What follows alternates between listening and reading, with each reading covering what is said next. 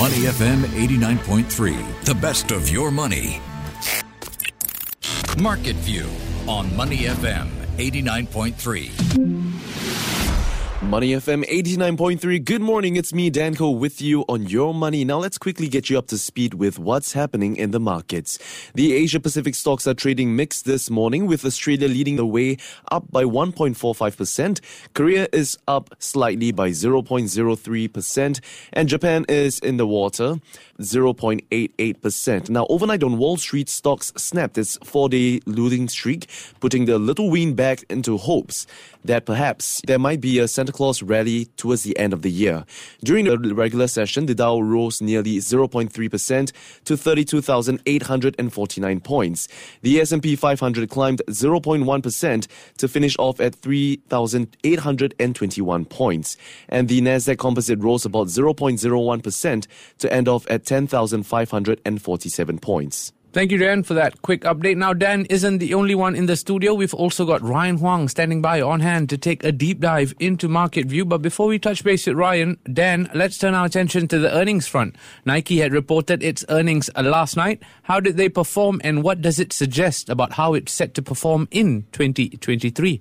That's right. Nike reported quarterly results last night that easily topped Wall Street's expectations while raising its outlook as the company touted its success in clearing through its hefty inventory pile. In fact, stocks of Nike surged more than 12% in after trading hours, and this comes after the company reported net income for the first 3-month period ended November 30th. That was $1.33 billion, or 85 cents per share, and that's compared with $1.34 billion, or 83 cents per share. That's from a year earlier. So Nike reported its revenue of $13.32 billion, and that's up 17% from a year earlier. Considering the strong performance, Nike CEO Matt Friend said that on the earnings call that the company now sees its revenue growing for the full fiscal year. And over the past 3 quarters, Nike has beaten Wall Street's expectations, but like many retailers, they have struggled with inflated inventory levels that arose from supply chain disruptions, rising consumer demand, and unpredictable in-transit shipping timings. The company also saw a 10% year-on-year uptick in selling and administrative expenses to $4.1 billion. That's mostly led by advertising and marketing costs and investment in Nike Direct as the company continues to move away from wholesalers. While the focus on Nike Direct was largely to be blamed for the increased administrative expenses, the investment has actually paid off because Nike Direct sales were up 16% for the quarter at $5.4 billion, and digital sales were up by 25%. In fact, Nike executives said that the record growth in the brand's digital membership platform as the key reason behind the online sales jump. Shoppers who became members were able to also take advantage of several Black Friday and Cyber Monday promotions as well. But, there's one spot that we have to look at, and that's China, because Nike sales in China, in its 3rd biggest market by revenue, they dropped by 3%, and that's compared to last year, continuing a trend that the retailer had been contending with as the country deals with lingering COVID lockdowns and slowdown in retail spending as well. But overall, positive news here, and certainly a bright spot to look at amid this economic uncertainty. Now let's bring in Ryan to this conversation and just check with him. Ryan, what does China's reopening of its economy mean for Nike, and will it be enough to address their elevated inventory levels? Yeah, it's massive for Nike because China as a market is its most profitable market. And if you look at how much revenue it brings in for Nike, it is the 3rd biggest market by revenue. And that was down 3% compared to last year. So that continues the trend of how things have been playing out in China as that country continues to grapple with COVID-19 issues, even though restrictions have been eased up. COVID-19 cases are still going up. So that's something that they will have to contend with. Also look at the margin pressure. Nike's gross margin fell 300 basis points to 42.9%, and that is because of those elevated inventory levels, because they need to liquidate it, and in most cases it means promotions, discounts, and that all eats into margin. So even though they are bringing in more revenue, it is at a lower profit margin. So that's something to take into account. And they also have been raising their marketing spend to bring in more shoppers. So that is also something to take into account. So all that is going to offset any increase in the pickup in China when it does come. Of course, that will be something to look forward to when they do start to come back in terms of demand for Nike products. Right. Are you guys a fan of Nike products? Yeah, I've done my fair bit for Nike. I bought a few Nike shoes during my time in holiday. And in fact, it was my birthday over the past weekend and I received a pair of Nike shoes. But again, Nice. small ripple in the big pond that is the Nike market, I guess. What about you, Ryan? Not so much for me. I am one who still wears shoes even though they might have holes. So I would probably not be the ideal Nike customer. I can assure you Ryan's shoes do not have holes. I'm looking at it right I'm now. wearing the good pair today.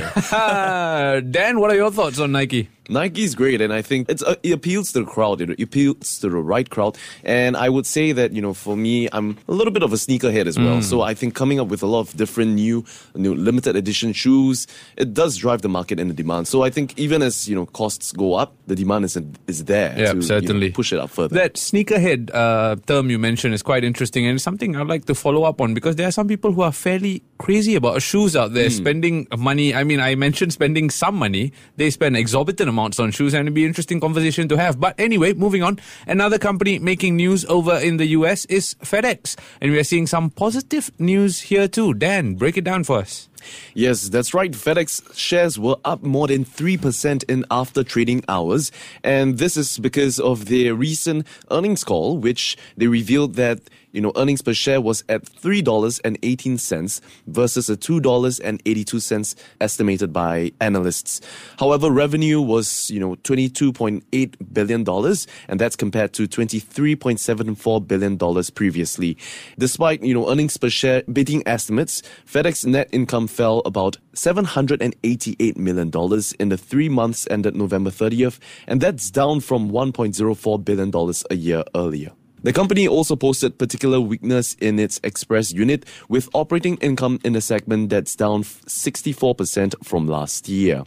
FedEx Ground operating income rose 24% from last year, and FedEx Freight operating income increased 32% year over year, and all three units were helped by higher yields. They are now forecasting that their full year earnings per share of between $13 to $14, and that's shy of analysts' expectations of about $14.08 per share. The company, if we take a broader look at the company and how its shares has been performing this year, the shares are down about 36% as of yesterday, and that's compared with S&P 500's roughly 20% decline. So as you can see, the stark contrast between the two stocks. So yes, the company also announced that it will be cutting $1 billion more in costs after weak demand ate into quarterly profit, and by being able to cut another $1 billion beyond what it forecast in September, it would be able to bring the total fiscal 2023 savings to about $3.7 billion, and that's compared with its earlier plan for the year. Now, most of the additional cuts will stem from FedEx Express units, such as additional flight cuts, and other cuts may include adjustments in the ground unit and pickup and delivery as well. Now, the company has also reduced US domestic flight hours by 6% and international by 7% so far this year, but by the end of the year, FedEx says that it expects to park additional 11 aircraft, mostly wide-body planes as well.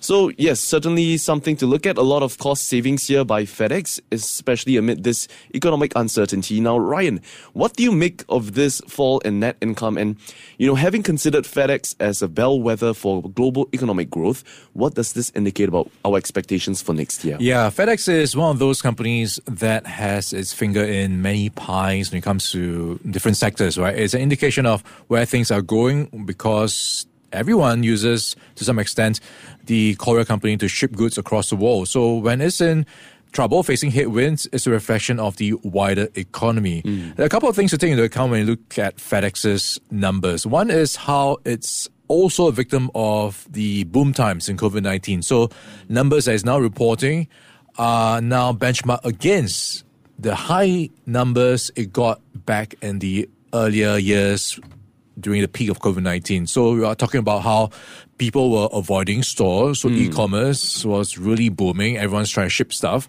And you also have the disruptions in supply chains. So those ships that were stuck in traffic jams in the seas and the ports, people turned to airplanes. So FedEx was benefiting from those boom times and is now starting to see that unwind. To some extent, it's managed to offset the drop in volume with higher pricing, and now it's trying to offset that with what you talked about, the cost-cutting measures.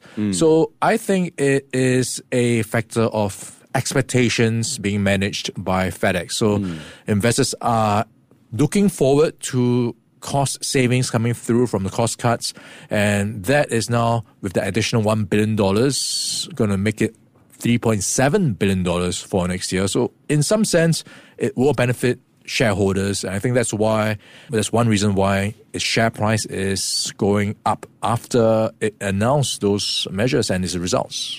Certainly good things to look at because, yes, it's like what you said, the surge in the delivery, especially over the aircraft. FedEx definitely benefited from that, but we're seeing some moderation in that as well. Now, Ryan, with the two earnings that we've talked about the past few minutes, would they be enough to trigger a Santa Claus rally? I am quite cautious about saying anything that might not be playing out the way it should, because on the surface of things, it looks like good news. And when you look at the markets these days, the headlines that we're reading, it's pretty much gloom and doom. So on that front, any good news could be enough to just drive markets higher. But at the same time, the news that seems to be weighing on markets does not seem to end. You've got the BOJ surprising markets. You've got concerns about a recession continuing to pick up. We've got downgrades to some forecasts for the economy, and the China COVID-19 cases continue to be picking up, and that continues to lend confusion to investors. So it's quite a noisy close to 2022. On average, we should see a Santa Claus rally, so I wouldn't rule it out, but I'm not looking for a spectacular bounce. I like that turn of phrase, noisy close to 2022. I think a lot of investors would agree as well. You touched on it there, the Bank of Japan. That's exactly where we're going next, because they are making headlines for its latest bond yield shift. Dan, what can you tell us about this latest shift and how are the global markets reacting to it? Bank of Japan unexpectedly widened their target range for their 10-year Japanese government bond yields, and they caught markets off guard by tweaking its yield curve control policy to allow the yield on the 10-year Japanese government bond to move 50 basis points either side of its 0% target, and that's up from 25% points previously, in a move aimed at cushioning the impact and effects of protracted monetary stimulus measures. So it's like what you said, it actually surprised the global markets overnight, and this actually sparked a further sell-off in bonds as well as stocks all around the world. In a policy statement, the BOJ also said that the move was intended to, quote-unquote, improve market functioning and encourage a smoother formation of the entire yield curve while maintaining accommodative financial conditions. The central bank also introduced its yield curve control mechanism back in September 2016 with the intention of lifting inflation towards its 2% target after a prolonged period of economic stagnation and ultra-low inflation. The BOJ has always been an outlier compared with most major central banks, and because they have also left its benchmark interest rate unchanged at negative 0.1% and vowed to significantly increase the rate of its 10-year government bond purchases, retaining its ultra-loose monetary policy stance. In contrast, other central banks around the world are continuing to hike rates and tighten monetary policy aggressively in an effort to rein in sky-high inflation. So, a completely different picture we're seeing over in Japan. With that being said, Ryan, were you surprised by the BOJ's latest move, and would you say that markets were overreacting to the news? Yeah, I think I was pretty much in the same camp as with most people. Surprised by a BOJ because for many meetings and for many times you were expecting the BOJ to stay put with the status quo and not do anything that might shake up markets. And we've seen how the yen has weakened to its weakest levels in over 30 years as a result of those policies. And what it did yesterday was very significant in terms of at least signals. And you talk about the headline, which was doubling its upper limit to 0.5% from 0.25% for the 10-year bond yields. So effectively, it's a signal that it might be paving the way for tighter monetary policy. And the Bank of Japan has been for a long time pretty much anchoring those low borrowing costs for many investors, borrowing from Japan and doing the carry trade elsewhere. So that is now going to mean things may change in time to come because those borrowing rates are going to change. So something to look out for when it comes to unwinding some of these investments.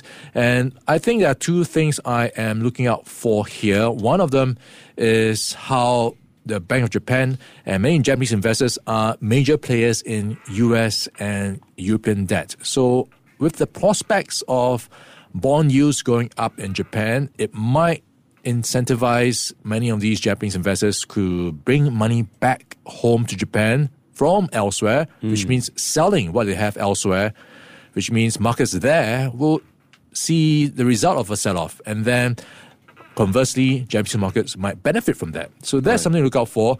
And the other one to look out for is the Japanese yen, which is now seeing in reaction a jump in its strength. It's up more than 3% against the US dollar, and that is its largest one-day gain in 34 years. Wow. So that's a big jump. Of course, we have to take things into account. It's been going down for quite some time. So it's a bit of a relief rally of sorts. So that's playing out for in terms of reactions when we look at the surprise decision. So when you look at how that is playing out, it is potentially going to have more ripple effects. But it's very divided right now because it is not very clear in terms of the direction, at least, because the Bank of Japan governor, Haruhiko Kuroda, said this is not a tightening move. So he is making it very vague, even though some market watchers are saying, hey, this is potentially going to pave the way for an eventual exit. But fundamentally, nothing has changed yet. It's also worth noting he has until April, which means 2 more policy meetings before he passes on his seat to the next BOJ governor. So any further changes to policy, effectively the normalization of the BOJ policy, will be left to the next governor. So that could also change depending on how the next BOJ governor sees the market.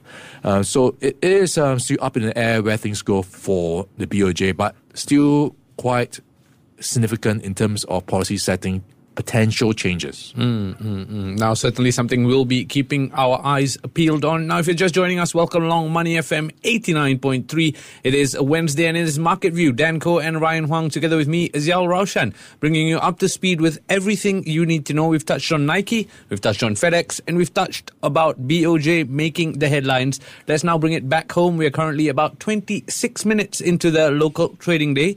And yesterday, the Straits Times Index closed lower by 0.08% to end at 3,253 points. Dan, how is the STI performing today? Yes, so the STI is actually performing up, as compared to what we ended on yesterday. We are up by 0.05%, and the Straits Times Index is currently trading at 3,255 points. Okay, thank you so much for that. Now it's time to play up or down. Regular listeners of the show, it's your time to play with us as well. Dan and Ryan will be contributing to this. I'll be picking a stock or a topic, and both of them will be guessing whether it's an up or down. Dan and Ryan, are you ready? Let's go. What's the prize today? Oh, Christmas is in the air, so we expect surprise. Dan will get back to you on that one. We've got presents. Dan might give you some Nike shoes. Let's start. Golden Agri, Dan. Golden Agri Resources. I'm going to go with an up for that because while they expect to record a fair value loss of about $230 million for the fourth quarter ending December 31st, the palm oil company is still expecting to be profitable in Q4 for the full financial year. So that's something I'll be looking forward to. And up for me. Ryan? Yeah, pretty much what you said. And we've seen how the economy to some extent has been moderating. So that is something else I am a bit cautious of. Those prospects of recession, just possibly weighing on demand down the road. So I am going just a slight up.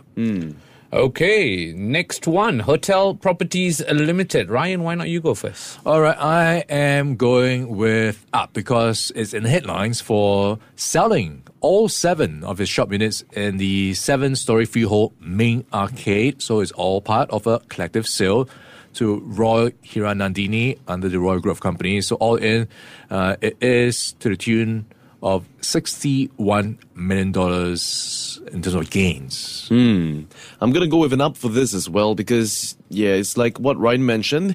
The gains that the board is going to receive leaves that it is the best interest for the group and that shareholders will be able to unlock the underlying value and realize its investments in the commercial units. So up for me as well. Okay, both of you have been very friendly agreeing on the picks thus far. The tiebreaker in at number 3, Neo. Dan? Neo, I'm going to go with a down for this one because Neo recently had their security breached. Hackers had breached its computer systems and accessed data on users and vehicle sales. And this is one of the latest hacking incidents to hit the global auto industry. And the hackers had sent an email to the electric car maker demanding $2.25 million worth of Bitcoin and claiming that they had its internal data. So currently the company is now working with government authorities to investigate the data breach. So with that, not very good news actually. So I'm going to go with a down. Ryan, do you agree? I will disagree. Well, for one thing is now that a breach is declared and announced, I guess the worst is over. I am looking at another headline around Neo. It has bought an insurance brokerage firm to enhance its services. So this is interesting because it can now branch out into finance in some fashion. So I see that as an up for Neo. Okay, finally a disagreement between the both of you. Ryan Huang, thank you so much for joining Dan Koh on Market View. We've enjoyed having you on. Before acting on the information on Money FM, please consider if it's suitable for your own investment objectives, financial situation, and risk tolerance. To listen to more great interviews, download our podcasts at moneyfm893.sg or download our audio app. That's AWEDIO. Available on Google Play or the App Store.